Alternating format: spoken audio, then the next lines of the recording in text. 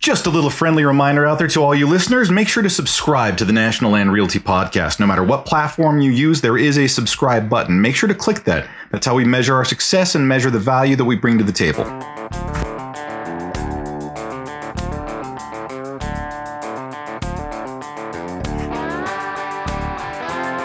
Welcome to episode number 67 for the National Land Realty Podcast, where we discuss all things land. Our goal here is to inform, educate, and entertain those of you who own land or are interested in the buying and selling of land throughout the United States. My name is Mac Christian, and I am the Chief Marketing Officer here at National Land Realty. I'll be your host for this episode. Veterans Day is near, and the timing could not be more perfect for this discussion. Corey Bowes is the Director of Commercial for National Land Realty. Corey served as a law enforcement officer for 15 years, and he is passionate about helping first responders. Today's conversation is about the leverageable skills that first responders obtain throughout their careers that can enable them to be successful in other fields such as real estate. The goal of this conversation is to highlight the strengths that all service-related professions develop, whether that be soldiers or teachers, and how those skills can be transferred towards successful careers in the private sector. Now, sit back and enjoy.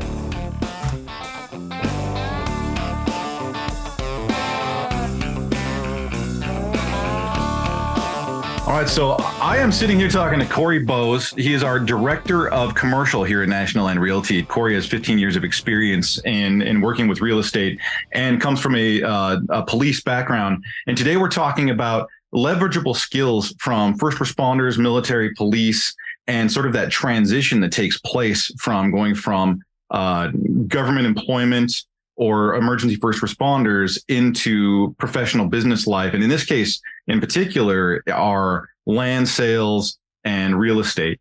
And Corey, having gone through this transition, can speak to this very, very well. And I think that you see a lot of things that I think that I see, or in a lot of leadership sees, that there's a lot of leverageable skills there, but it's hard for someone making that transition to find them right out of the gate. And so tell me a little bit sort of about your perspective here and sort of what you see in terms of what's the biggest challenge in sort of that primary when you reintegrate to private industry. Yeah, and I'll lay the groundwork for the listeners who they need to know kind of how I got here, which is, so I spent 15 years in law enforcement. In 2008, started with the North Carolina Highway Patrol as a trooper here in the Raleigh market or the Raleigh area.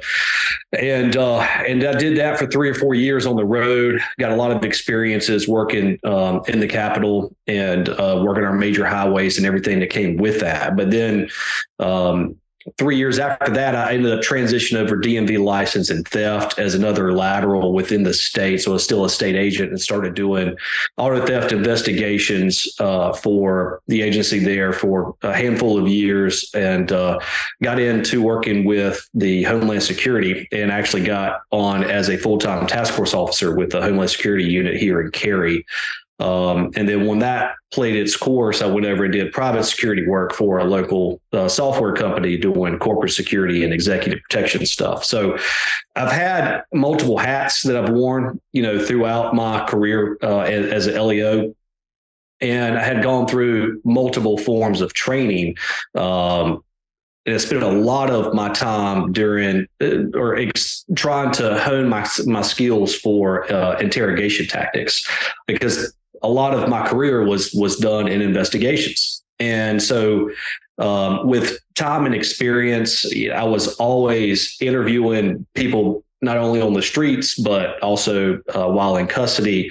And as those skills started to improve, I was able to start to build rapport with all walks of life over time. And I've been able to, now that I've transitioned back into real estate. So real estate was my first career right out of school, but then the Great Recession really set me back. So that's when I got into law enforcement, and now I've come back to what I did. So it's just a reemergence back into real estate. But my time in law enforcement has actually made me a much, much better broker.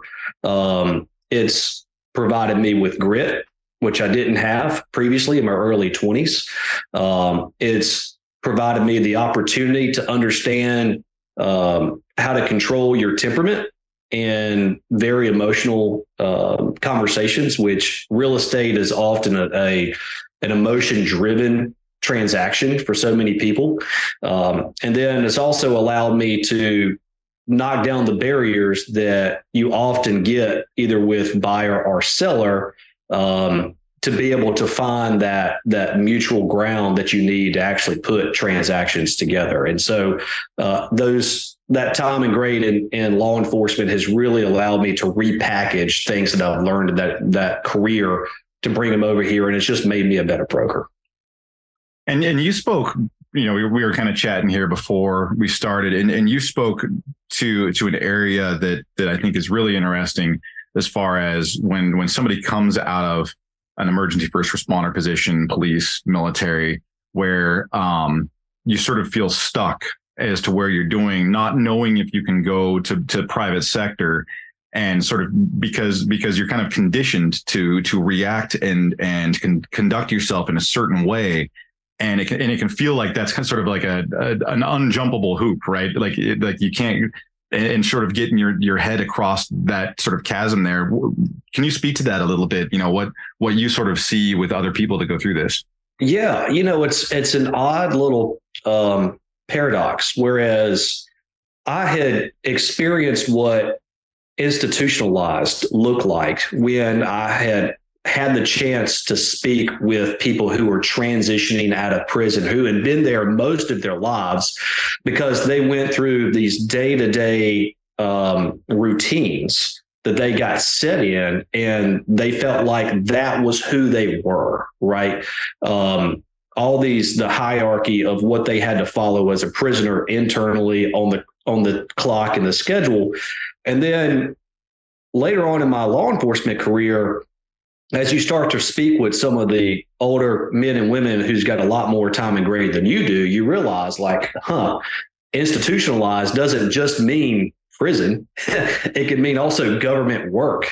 And that goes for, military, because military and law enforcement are typically hand in hand. That's a big transition. People feel like they can repurpose what they learned in the armed forces over into law enforcement. But we go through the same thing where it's a daily routine, very strict hierarchy of chain of command. You're following processes. Typically, you'll have 3 or 4 massive manuals, and then you've got your law books, and all these kind of come together and they framework what you do on a day-to-day basis in your career. And then you also find that law enforcement or firefighters or nurses or teachers, they all hang out together in their same pods, right? Just as prisoners do. And, you're always together with people who are in the same situation that you are.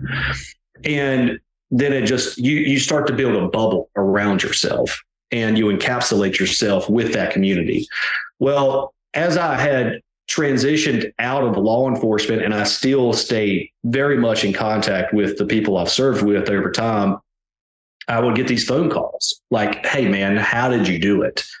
And, for your listeners, and I think that most people would probably appreciate this, the last handful of years, maybe starting COVID, definitely during COVID and everything else in between, our governments and our news agencies and our leaders have absolutely failed first responders, particularly law enforcement.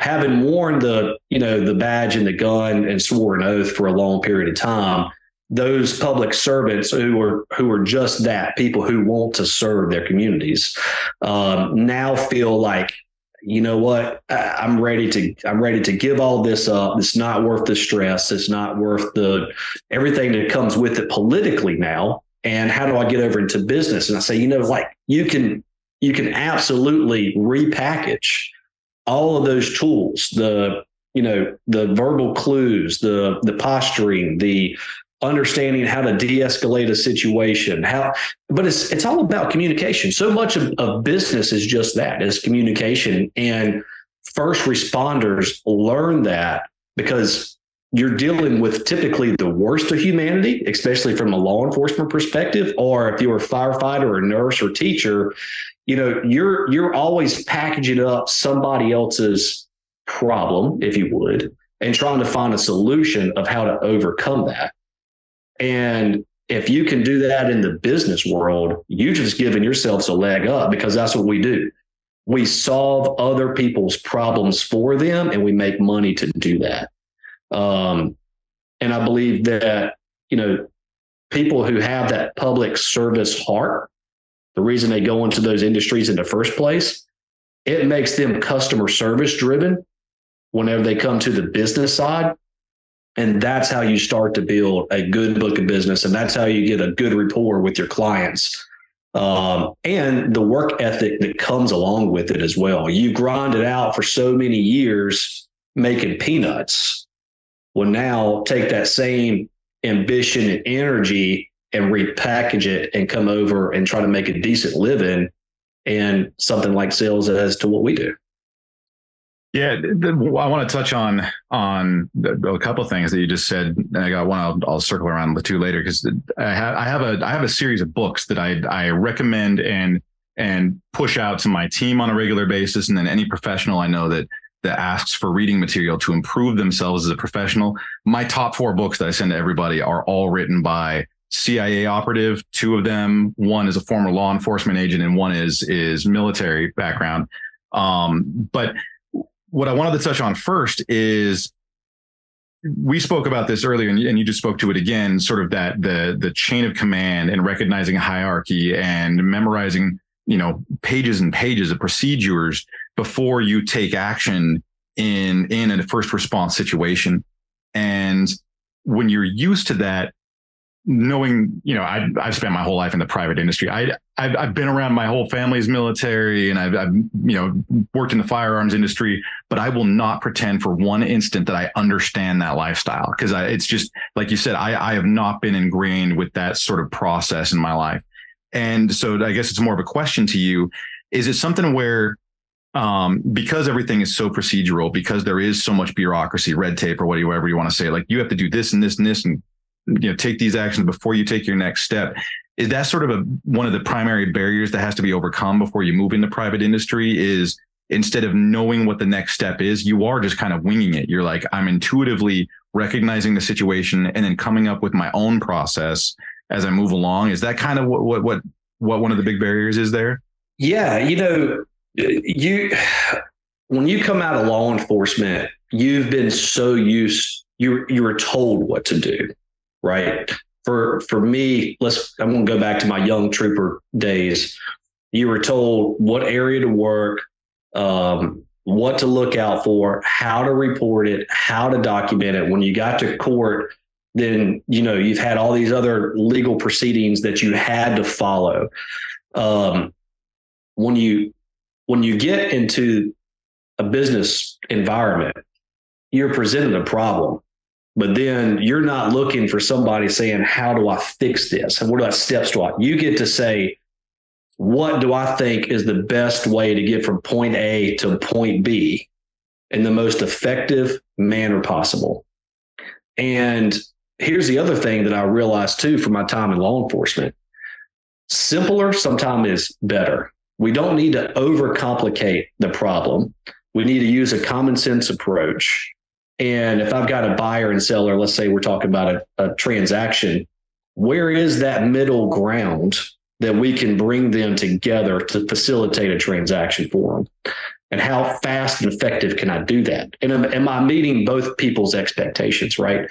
And so just in my experience, you cut all the clutter out, get rid of all the fluff, and you get straight down to business.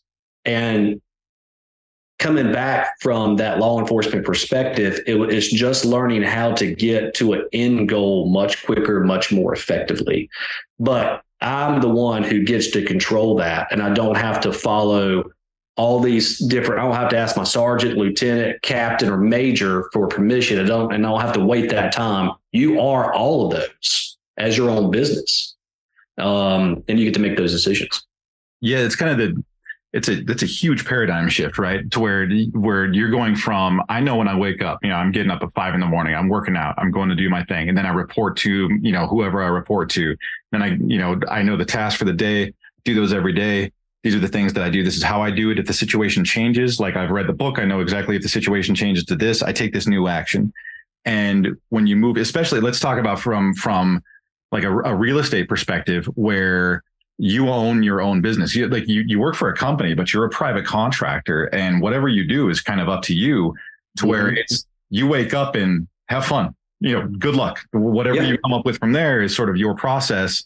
And that's a huge shift, right? I mean, that's like, I want to come up with the right words. I don't have. Well, so one of the reasons, the main reasons that people stay unhappy in their positions as a government employee or a servant, because I do think that these individuals are servants, is that there's a sense of stability with a paycheck and a pension.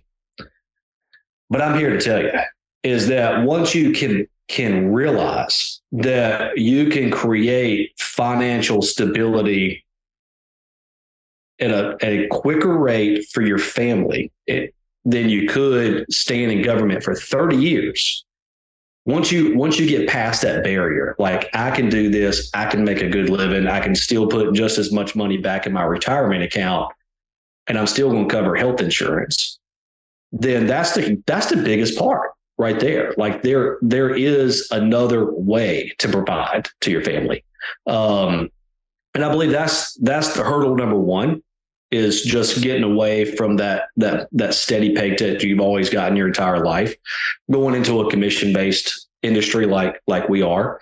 But once you get past it, things get so much easier for you if you just realize that if I remain conservative in my finances and I stay focused on my goals, then the sales will come.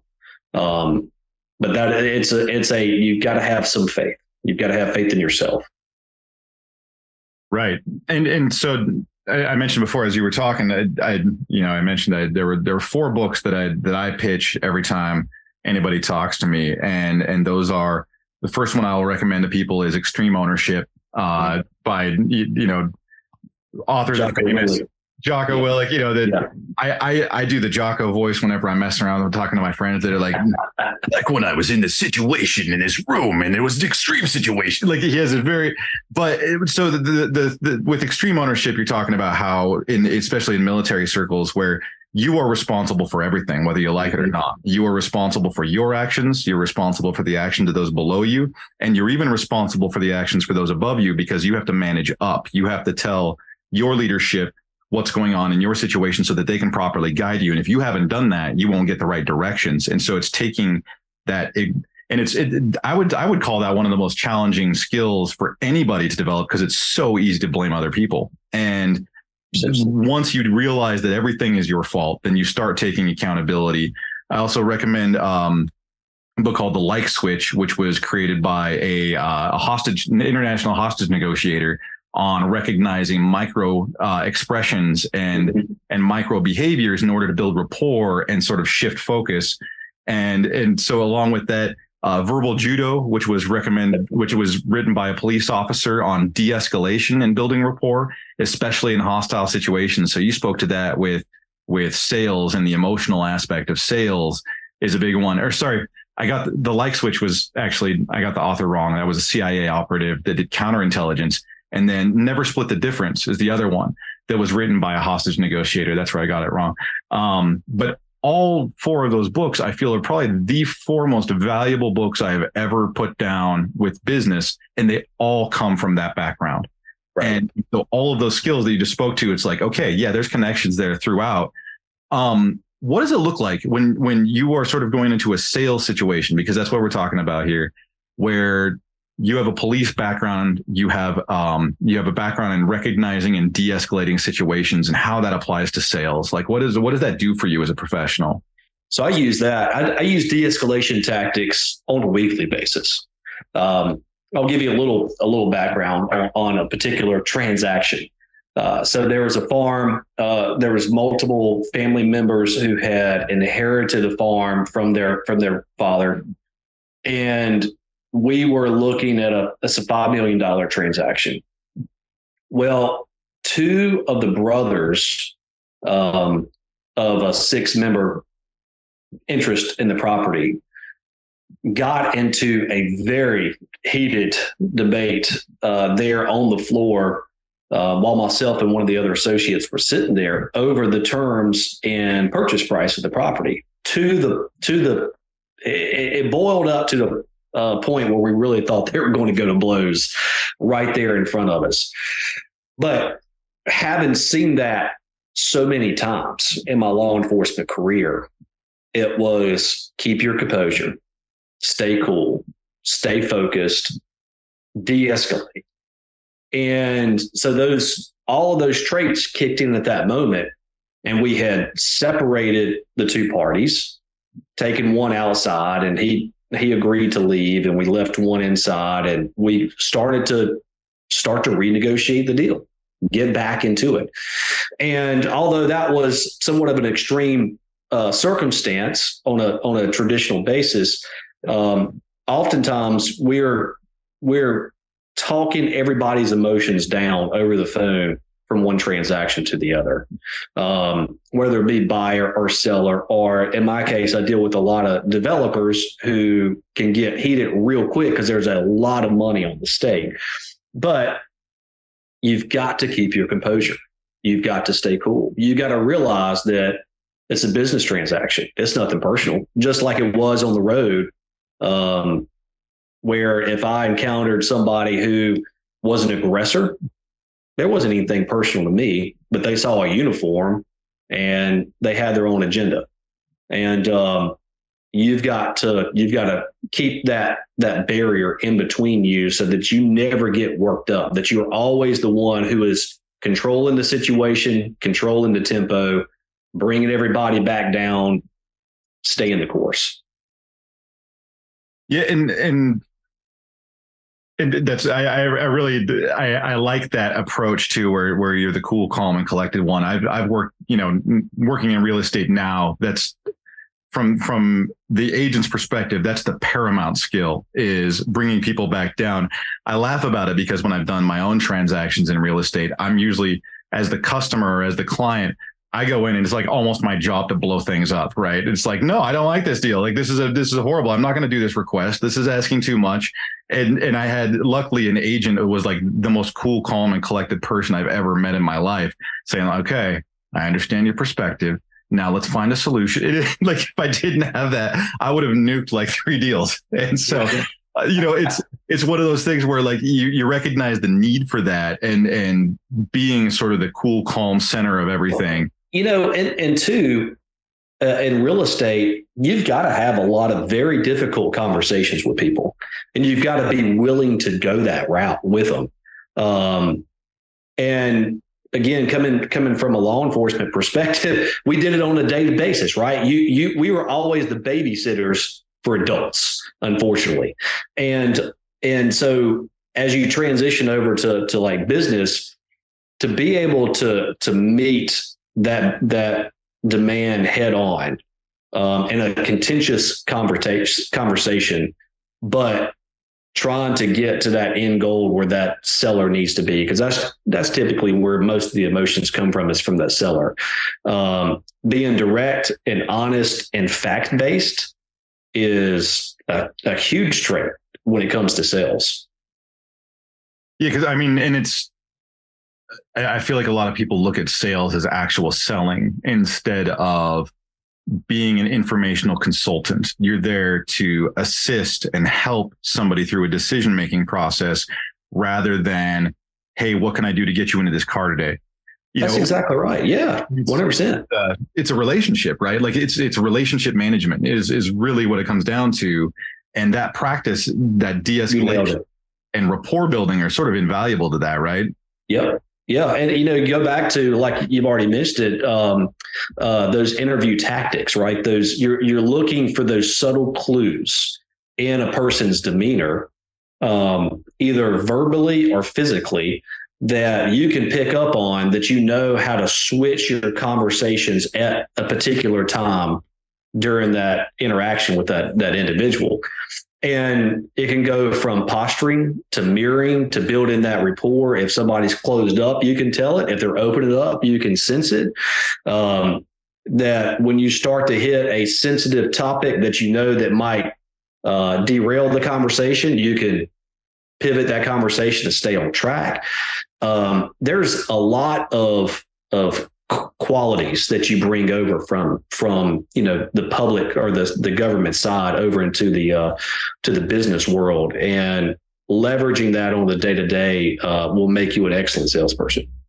Yeah, having done sales a lot in my history too, and like I mentioned, my books that I read were I didn't have the career experience, but the tools like mirroring and mimicking body language you can't overemphasize how useful those are in a sales situation, because again, if you look at it as it's not necessarily sales, you're starting a relationship and you are building rapport and trying to get them to realize you're there to help. And so you recognize that when somebody goes into a closed posture, you can mirror that closed posture until they feel more comfortable and they start opening back up. They'll never tell you that they don't like what you're saying, but they'll cross their arms and lean back, or they'll purse their lips, or they'll cross their legs, or they'll turn away from you.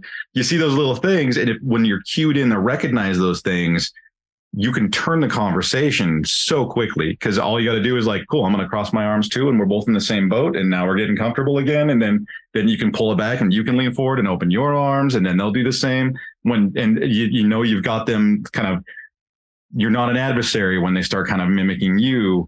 It's really subtle like that, but when you're cued in to do that automatically, you don't even have to try, and you're automatically building that rapport, and it's very valuable. I kind of wanted to ask you too.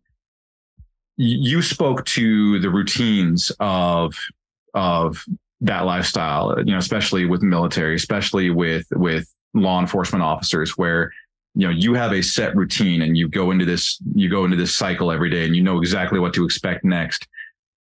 How do you pivot from that to coming up with your own routine, and sort of what are the steps to that? How do you get over the hump of what do I do next? You have to build your own playbook. Mine, and I've got it up here on my bullet board. It says, get out of the office, network, knock on doors, stay focused. And those are my top bullet points that help me frame up my day-to-day. And when I go in every week, I go in setting my schedule, because I like to be a creature of habit. That comes along with those 15 years. And I want to know what my day is going to pan out to look like. Now, sometimes that gets derailed, but you just overcome and adapt. But I've got a series of follow-ups. I've got a series of tasks that's going to be completed throughout a week, and everything is jotted down, and I'm going to try to execute and get it done within this time frame. And that's the other thing, is that, coming from that background, my reports had to be done by a specific time, sometimes most of the time by the end of the day or by the end of the week. And so you're a task-driven person. And if you bring over those organizational skills to stay on point when you come over to the business world, honestly, it puts you well ahead of your peers, because you're punctual. People can count on you. You know that you're going to show up. You're going to knock out your projects within the allotted time frame. And you don't need somebody watching you over your shoulder to make sure that you're completing your work. So all these skills transition over, and it makes you a highly valuable employee. So I'm wanting to put you on the spot now a little bit with sort of your day to day. What does your day to day? Do you have? Because I realize in sales, you always have to be ready to adjust, and your day is never going to be the same. But do you have a structure of your days that enables you to get the task done that you need to do and do the networking that you need to do? And what does that sort of schedule look like? And what are those time blocks? So my day-to-day is get up anywhere between 5 and 5:30. Spend a little time in the Bible. I'm big into getting at least 30 minutes in. Doing a workout following that, at least 2 to 3 times a week minimum, or always something active during the day.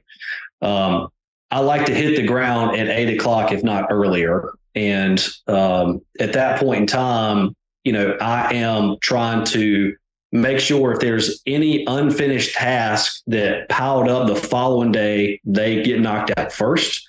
And then there's a whole list of people who I'm going to follow up, which is anywhere between 10 and 15, making sure that all of my deadlines are being hit for all of my deals. That's priority number 3. Emails are 4, projects are 5. But 2 days a week, I spend time networking. So Tuesday mornings, I've got a men's group that I go network with, and they're all business leaders from out the triangle. And then on Thursdays, I try to meet up with somebody to have lunch, coffee, catch up, and they're going to be a land acquisition manager from this company, or a developer over here, or somebody who's got a lot of contacts in the community. And so I stick with that routine. 9 times out of 10, that's what my anticipation is going into a week. Now, my phone can ring at any given time, and I've got to go put a fire out on a deal. And you've got to pivot, and that's okay. And that's the other thing, is that when problems come your way, you just realize that it's just one little obstacle that that's going to be there at some point in time. You just got to get over it. And again, having come from that background, you realize where is a time to panic or to be rushed, but where is a time to go, this is just another life's obstacle or business obstacle. It's going to happen. Keep your calm, knock it out, get back on track. And, just knowing throughout life what's truly important to get worked up on and what's not, that's really, really helped me out in my professional career. I was going to say catastrophizing is really, really easy to do. And 100%. I cannot think of a single instance in my life or my marriage, right, where catastrophizing helps. But I've never had a situation where it's like, what really helped me right there was freaking absolutely out. Like, so that's like the natural human response. Like we're fighting our human nature when those things happen. You mentioned staying organized on doing callbacks and sort of solving business problems and keeping deadlines. What do you use to cue yourself to make those callbacks? And what do you use to know when and how your deadlines are? And how do you prompt yourself to know? Because for myself, I'll have callbacks, I'll have emails that I need to respond to. And sometimes it happens, sometimes it doesn't, depending on the problem that arises during the day. So how do you keep those things organized for yourself? So for me, it's a lot of the tools that we have with our company. Google Task helped me with my task, and I know that I need to knock those out, and they transition well from PC to my phone, which my phone has now become, my ultimate notepad. And then, the follow-up boss that we have internally, that helps me set those reminders that I need to be reaching out to these people all over again, getting those notifications going. Oh yeah, let me send this person a quick text message. Okay. So and we're talking about a CRM system here. That's a CRM. Yeah. So, I use a lot of automated electronic processors or apps to help keep me focused. But at the same token, when I have an idea or I'm working on a project, the old school pen and pencil, I jot it down. I like to map it out. And one of the things that always helped me when I was doing criminal investigations, I got into doing outlaw motorcycle gang theft, interstate commerce, and we were chasing large groups of people up and down the East Coast.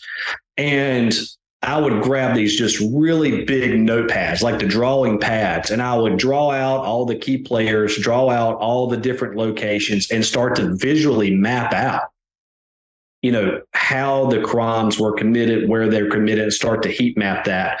That continues to help me right now, even through deal processes, or, now that I wear this new hat for a director, internal processes that we're building. that's how I map out these things. And then it helps you visualize, are you really putting all the pieces of the puzzle together? And the other thing too, that we haven't mentioned is fact finding. And this is going to transition really well from all those other industries that we talked about, is that, we are very, very much on the commercial division, the commercial side. You have to dig hard into the unified development ordinances of a town. You have to look at the zoning restrictions. You have to look at the development standards. You have to read deeds and search for easements and access to properties. So you do a lot of your time researching. A lot of research goes into one deal to make sure it's either a good or bad transaction. And if it wasn't for my time in investigations, I wouldn't, quite honestly, know how to find half this information. But that has taught me how to go out and search. And then canvassing is another big thing. So if I want to get in touch with a landowner, but I can't find any contact information, I know that the community is my best source. So I start knocking on doors, just like I did if I was looking for somebody years ago. And you knock on one door, you get a little piece of information. You go to the next house, you knock on that door, you get a little piece of information. Eventually, you'll find the person that you need to talk to. And that's how we really go after, getting in touch with landowners, especially if we've got a buyer in tow. But it goes back to that canvassing approach that I took from my law enforcement days to pull all that together, and having the moxie to go up to somebody's house down a long driveway and they know you got a dog tied up in the front yard. Like, are you willing to do it? Yeah, I've done that plenty of times. I was going to say that one can be extremely intimidating. And I think it does help when from the scenario that you just talked to, you're able to go up and talk to somebody and you're not even talking about them, right? What can you tell me about the landowner down the way? I'm just trying to find out some information. It's not even about you. And like that's a de-escalator right there. And even there, you're even looking to set up an introduction. Like, hey, can you introduce us? Because I don't want to go I'm coming to you, but can you introduce me to them? Because if I go straight to them, then, I've got nobody referring me and it's cold. And so like you're getting your setup there and you're building that rapport in their center of influence, right? Or their circle of influence. And trying to build that up. But I guess I never would have thought about that, but that's exactly what investigators do on a day-to-day basis, right? I mean, that's the exact kind of thing. And if you apply that to fact finding takes place in EMTs. If something happens to a family member, you're asking other family members what happened to them and how that happened and trying to problem solve there. You're even asking questions about like, what's their genetic history? What's their family history with this disorder? And so you're conducting fact finding. Military, same thing. You have to understand what's going on in the situation around you. What is the situation now, and what are you desiring that situation to be, and what could enemy combatants do, or similar things go across all of those sort of skills. That's exactly right. And those servants who come out of government work, they know how to ask questions. And if you're always asking questions rather than feeding or trying to feed information to the other party, if you're asking questions, people are always willing to talk with you. People love to tell you their life story. They love to tell you the history of the property. They love to tell you about the community, or they like to really tell you about their neighbors. And it's just always asking the right questions to be able to get that information that you need to put something together. So what do you feel are the most valuable skills that you come out of, we'll call it service, right? Serving, not service industry. That's more like, finance, stuff like that, but servants, public servants. Yep. What are some of the most valuable skills? I feel like we've already talked to those, but what are the sort of paramount skills that you come out of? Well, and I think you just hit it. Those individuals are built by nature, by God, however you want to look at it, to serve other people. And if you take that mindset and approach on a day-to-day basis, and you bring that over to the customer service industry, you're going to win. You're absolutely going to win. because you're going to call people back. You're going to be honest and direct with them. You're always going to have their best interest in mind, which, let's just be honest, not all real estate does that. And then, you're going to be accountable to the people that are your customers, the people that you serve. And I think that is some of the number one drivers that's going to make any person successful in any industry they go into. If you're willing to serve other people and not be self-served, you will win. So I went about this backwards. Normally you want to start out with the negative and end with the positive, but I already went with the positive. So what is some of the negatives that you have to overcome in making this transition? It's scary at first. It's absolutely scary to just leave the security of a full-time paying job that that regardless of how the economy goes, most likely you're going to get a paycheck. That's the security of working for the government. But this is what I tell a lot of people. Number one, you're probably going to make twice or three times as much in sales or in business that you did working as a public servant. Don't worry about insurance. You've got other places like, Christian healthcare. Now I use MediShare. That has been a fantastic opportunity for me. Saves me a ton of money. It's been a great resource. Don't worry about insurance. Don't worry about your retirement, because most people don't realize that a government pension only pays 4% guaranteed every single year. Well, if you take that same amount of money and you go put it into an IRA yourself, or if you are an independent contractor like we are, we have our own businesses, so I can start my own self-employment IRA. I can put back a lot more money and make a lot more interest on that money over time. So you just got to realize that it's out there for you. Just got to know that the information exists. Find the people in the industry who's made that transition, who can talk you through it to make sure that you're comfortable and your family's comfortable with the transition. But I can tell you this, I lay down beside my wife every night. I'm not working the roads until early in the morning. She's not getting that phone call going, "Hey, hon, it's going to be a while. We've got something going on." She used to get those phone calls a lot. And I get to see my kids all the time. And so there's so many benefits of being in this industry. You get to make your own hours, and that's a big thing too. But we definitely need people out there serving our public day in and day out. But the ones who are looking to make a transition, I'm just here to say that it's possible. You spoke to this at the front, and I feel like it's a good topic to cover, is sort of the public servant professions under fire. And we saw it with police officers sort of coming under fire for, like, our police officers, bad guys, and they didn't get support politically because politicians are going to do politics and they're going to go with whatever the newest headline is. You've got military with sort of, doing enforcement overseas and getting criticism for that. And you just got soldiers following orders. And then, you have police officers, generally public servants, doing the best that they can, and then getting negative headlines that impact the good officers that are out there that are put in bad situations. And, there's an enormous amount of stress. And then you have nursing, right? During the COVID thing, nurses took fire for just doing their jobs and getting paid and doing what they were told and trying to do the best they can in an extreme situation. And I would say you even have it now. Teachers are coming under fire for doing their jobs. And so you have all these public servants, which are really the last people we should be attacking, right? But now they're under stress. You mentioned, right, like the pay can be higher in private sector.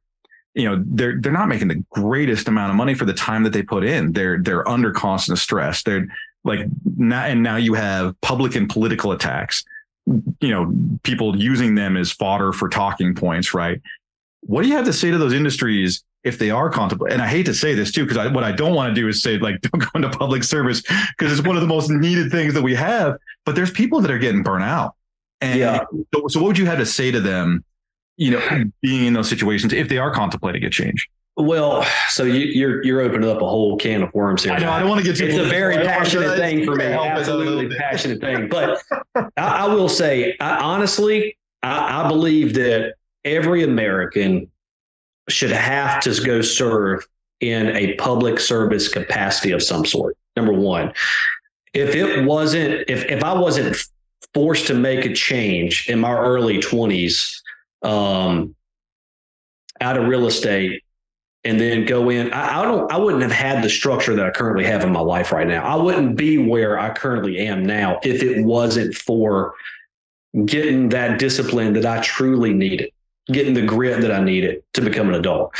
So I'm an advocate to say, look, I wish everybody would have to serve in our armed forces or some kind of public capacity, because I've been through it somewhat, and I think you should.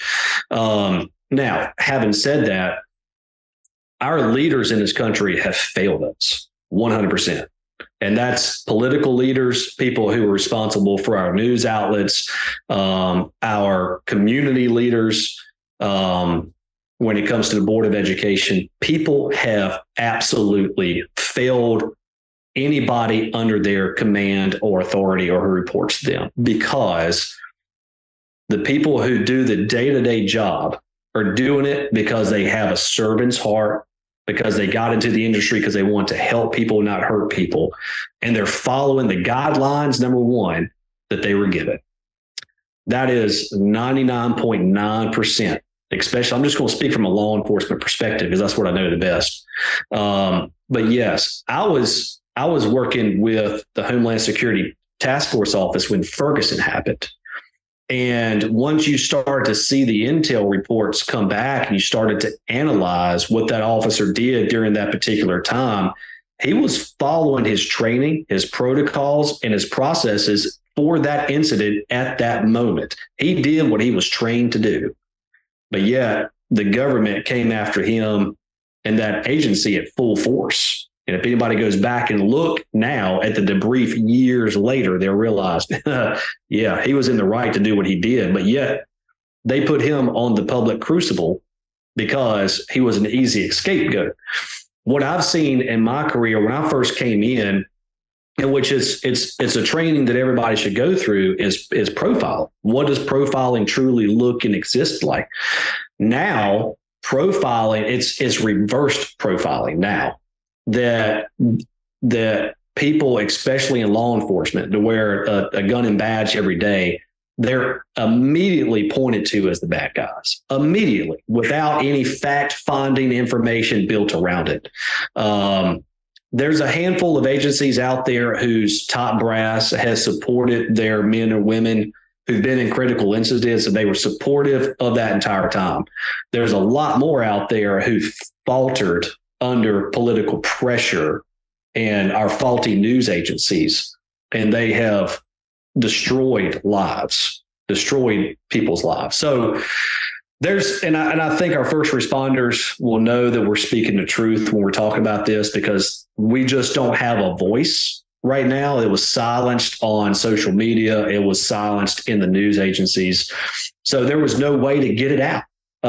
But these people are here to serve. I've had the opportunity to be around firemen, police officers. My wife is a former school teacher, so we were in that for 15 years.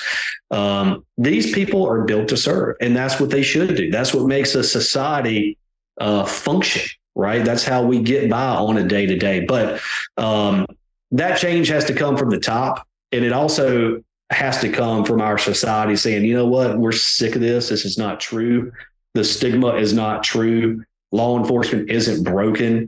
There's something to be said maybe for our justice system somewhat, but the people who work day in and day out, man, they've got grit. They have got grit, and God knows we need them, and we need them to continue doing the right thing. Society needs them, because if we don't have a way to police ourselves, what do we get? Anarchy, right? And nobody wants to raise a child in that environment. I don't care what your demographics look like. And so, but if you've served your time and you feel like that you've gotten burnt out and your heart is no longer in it. And that's the key thing. It's your heart is no longer in it. There is another path for you. You don't have to sit there in misery, and there are options. You just have to realize that you can package up what you've learned, what you've experienced, put them into practice into the business world, and be successful doing it. I was going to say that's such a poignant thing to bring up, is that the training that you have in public service, there are extremely leverageable skills that you have. You do have a parachute, and you don't have to be, I mean, everybody's worried about a transition in life, and transitions are always scary. Change is always scary, but you have ingrained processes in your head that you don't even realize that you have that are extremely useful in the private sector, or running your own business or starting something up. You know, it's like you said, de-escalation, forming processes, able to stick to a plan, taking accountability, all those kind of things. I mean, if you could teach those 4 things to people in the private sector, you would have a much more functional private sector. And I mean, you spoke to some valuable things there too, as far as just leadership, right? Where you're seeing a toxification of public sector employees. And I call it call out culture, or I used to refer to it as the bus tossing competition, where like when you're in an industry, and you can take any office on the planet, any business on the planet, and you start doing public chastisement of employees, you're building a great culture takes a really long time, but destroying a culture takes just a couple of days. And you start doing public chastisement of employees and putting them up in front of everybody and making an example of them, you're done. Like the morale of that entire industry, that entire organization goes downhill. And for the most part, I feel like public sector employees understand that. They understand praise in public, chastise in private, and that problems are to be corrected. Not, you don't need a wrist slap, you need a solution. And those kind of mentalities serve so well building the next leaders. They're skill sets that public servants have that other people don't, just ingrained into them. Other people have to go out and earn it and find it. And public servants have it. And those skills are leverageable coming out of the gate, right? 100%. I mean, you completely nailed it. You just can't teach moral character. I don't think you can. I think you can help it, but you can't teach it. And then, so the ones who go and try to use that moral character for the greater good, man, I mean, they're powerful individuals. And so they bring a lot to the business world, and they often find a lot of success here. Excellent, man. Well, any kind of, parting words here is I want to be respectful of your time. We're kind of moving up on the hour. Any kind of parting words here? Just to reiterate, we absolutely need individuals to help us run our society. I'm not asking them to jump ship by any means, because we need good ones. I was going to say, we don't want to talk people out of it. No, we don't want to talk people out of it, because we need people to obviously replace some of the top brass who hasn't fulfilled their job and mission. But if they have hit their glass ceiling and they're looking for a change, it is absolutely possible. I highly encourage it. Just consider all the things that we've talked about here today. Those books that you've mentioned, a number of them I've read. I think that they do transition very, very well over into the private industry. And you can do it. You can absolutely do it. It just takes a little investigation and a little courage. Excellent. Corey, very much appreciate your time. As always, man, we'll have you on here again soon. Thank you, Matt. Appreciate it. This concludes episode number 67 for the National Land Realty Podcast, discussing the skills that are developed by first responders that can enable them to create highly successful careers in the private sector. You can learn more about land ownership and the buying and selling of land at nationalland.com.